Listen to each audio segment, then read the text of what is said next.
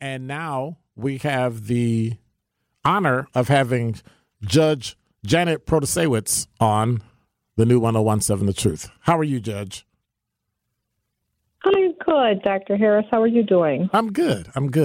So I'm trying to remember. So were you a judge in Milwaukee County? I was and I am. And Okay. so I was in the DA's office while you were with the police department. That's what I thought. And then I got on the bench in 2014. And I think you retired a couple of years later, if my memory serves me correctly. Okay, so now I have everybody here thinking I did something. That's why I was in front of you as a judge.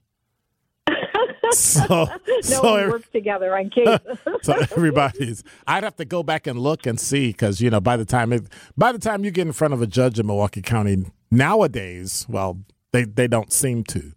And so one of the things, first of all, congratulations for winning the election. Thank you. And my question is, locally, what can be done regarding some of the prosecutors who are not, I believe, amply assigning bail and amply assigning punishment to people who need to be held accountable? I know you mentioned on your website that it's important that for victims and victim rights, that if you break the law, you should be held accountable. But can you help me understand what your version of accountability is? Yeah, absolutely. And, we can start with the bail situation. And, I've long been a believer that the appropriate amount of bail, should be recommended by the district attorney's office. But, the buck really stops with that court commissioner who sets the bail in intake court. Now, in the district attorney's office, when bail is set inappropriately, they can bring a motion to the circuit court asking to have that bail reviewed. And, that should be done if bail isn't set appropriately. I know that there is a constitutional amendment on the ballot for this spring, and people have been a little bit surprised because they consider me the more liberal candidate when I talk to them about that constitutional amendment. And I tell people I'm all for that amendment because the problem with the bail statute as it's currently written is that the person setting bail is only supposed to take into account whether or not the person accused of a crime is going to return to court or not. Right. And it certainly can tie the hands of the person who's setting bail. That new bail statute would allow the judge or whoever's setting the bail or the court commissioner to actually, look at a number of other factors, including, community safety and whether or not the person is, a danger to the community. So I think that's a good thing. I think it expands, what a judge or court commissioner can do in keeping the community safe. And it certainly, I think, probably gives more gravitas to the arguments made by the prosecutors when they are requesting bail in cases. And so is that something that is getting bipartisan support? Well, I'm interested. I think it should be getting bipartisan support. I hope it's getting bipartisan support. And, I would tell you I'd even go a step further than the way that bail amendment, question is on the ballot. I think there are some people that are so dangerous and the case against them is so strong that we should just be able to hold them until the day of their trial, hold them without giving them that opportunity to post bail. So I think, first of all, the bail statute needs to be changed. And then secondly, we have to look at some of the people in this community who are just so incredibly dangerous. I don't know what happened today outside the courthouse, but I understand that a young person was shot and killed in broad daylight on 10th and State Street. I don't know any of the facts or circumstances about that. I saw that on the news within the last few minutes, and it's really frightening what's going on in our community. And so on your website, you talk about some of the issues that you as an individual carry, but I have a concern that you mention things that are and I know you're admittedly you're liberal, but you make some comments that I believe go outside of the rule of law by saying how you're going to rule on something, and I guess I'm asking, is this a correct assumption that you're going to rule on something and you have settled it before you've even heard evidence? Is that something that a judge should do? No, a judge should not do that.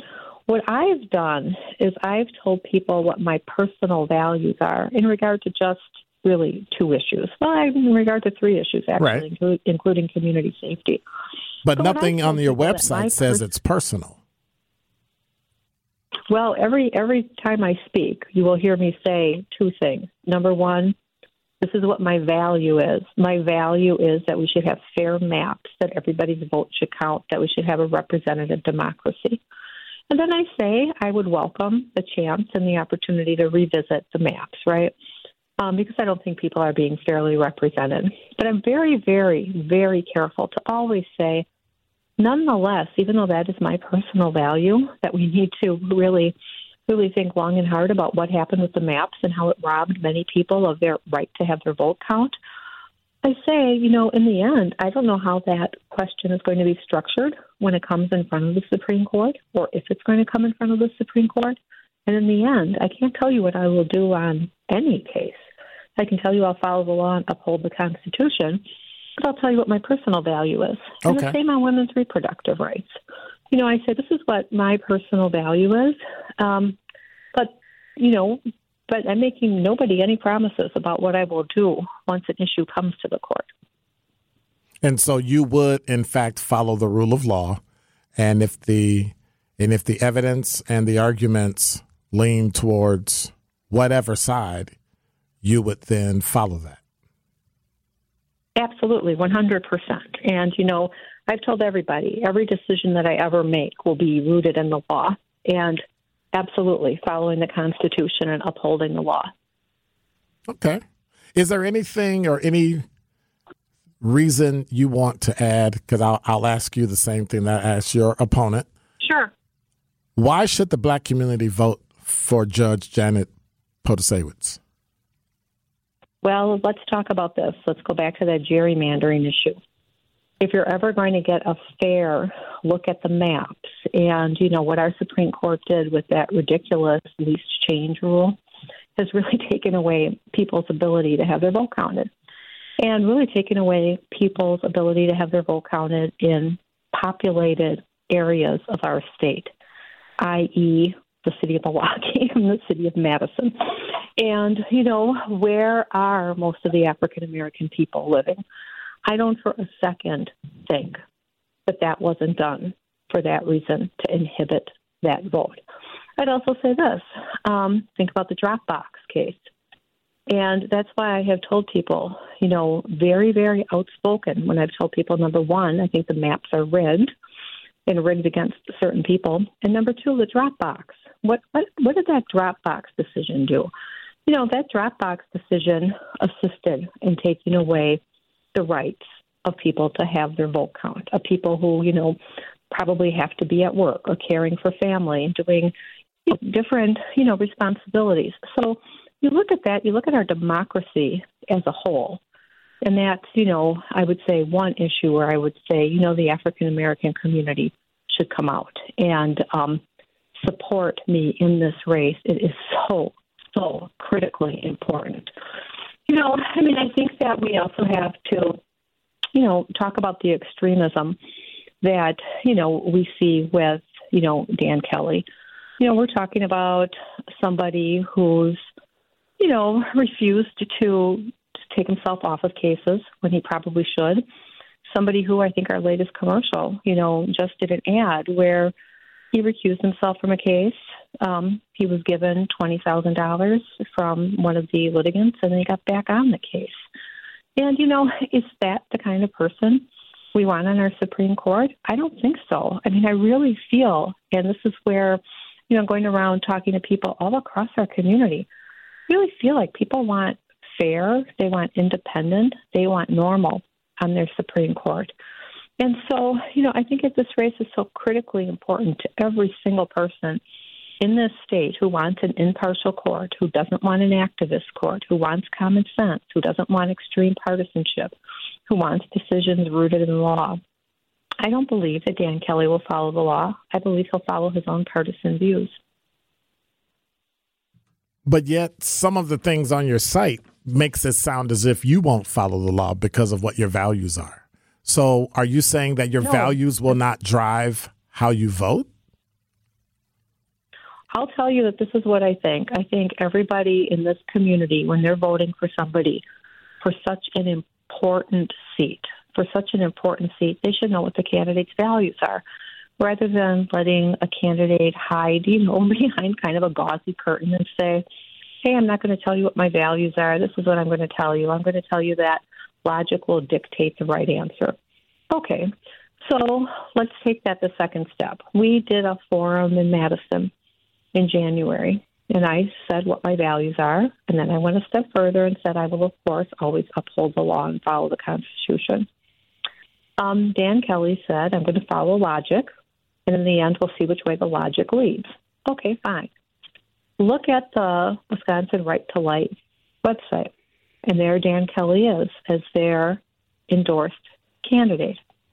And look at that website. That website states, plain and clear, we are endorsing the candidate who has pledged, they use that word, pledged, to uphold, basically our views and our values. So, you can have the person, me, who's going to come right out, and no matter who I talk to. But aren't you doing that calling yourself a liberal? The same thing. Aren't you doing that calling yourself a liberal, though? When you say you're liberal, you're saying that you support the things that are liberal, the things that that Governor Evers supports, the things that Tammy Baldwin and Mark Buchanan. Right. So how is that unfair? How is it? And you have many organizations that support you as well. Sure, I do. But, here's what I'd say. There are plenty of issues that go from the far left to the far right. Community safety, far left to the far right.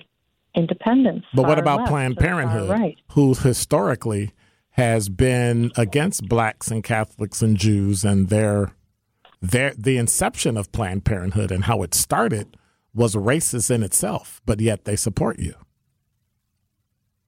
Well, I was born and raised a Catholic, and I'll tell you, that's the first I've heard of that. I have never heard that Planned Parenthood was racist. Can you tell? I mean, I would be very, very I would suggest you do some homework. I would suggest you do some homework on Planned Parenthood and how they started. But I understand that because you're also backed by Wisconsin conservation voters. And to be fair, you are kind of broadly based across Wisconsin. You've got both a few conservative and a few liberal and organizations that are in the middle supporting you. And so if you win, what do you think I know you can't tell what cases are going to come before the Supreme Court, but do you believe that the gerrymandering issue is a big enough issue to carry you over the top? I don't know. I really think it is all going to be, what's important to the public and what they think. I've been very clear. I think Dan Kelly is a right-wing partisan extremist. I think I'm a common sense judge who wants to bring change to our court with common sense values.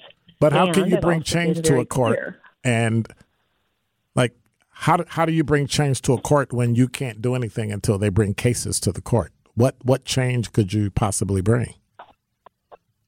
Well, here's the situation. The court can decide whether or not to take a case. I can tell you with 100% certainty, if Dan Kelly is elected, that 1849 abortion ban is going to stand. I can tell you that. The Supreme Court's not going to take that case. There'll be a majority. You don't just get to take your case to the court, right? And the same thing, with the maps. The maps aren't going to go to the court if Dan Kelly's elected. None of those will have a fresh look. But how does Dan Kelly control what comes to the court? Because the court will have a 4-3 majority. Okay. If Dan Kelly wins. And so what's so critical about this seat is, and I'd like to give your listeners just a little bit of a review. There are 7 seats on our Wisconsin Supreme Court. 4 seats are currently controlled by what I term right-wing extremists. 3 by, Ann Walsh Bradley, Rebecca Dallett. So is everybody that's conservative a right-wing extremist, or are some people just conservative? I would say I would say our Supreme Court has a lot of right-wing extremists on it. Now, if, in fact, I win this race, then we have a 4-3 majority of justices who are going to uphold the law and follow the Constitution. Then, when the case comes to the court about the 1849 ban, it is likely to be accepted and heard by the court. When a case comes asking to revisit the maps, it's more likely that that case is going to be accepted, to be heard by the court. So that's why Dan Kelly is really the linchpin, because that will make up who has the majority. All right. Well, thank you much. I appreciate it. And best wishes on Election Day. Hope you do well. Thank you so very much, and it was nice talking with you. Absolutely. Take care. Thank you. And have a nice evening. Thank you. And that was Judge Janet Potasewicz.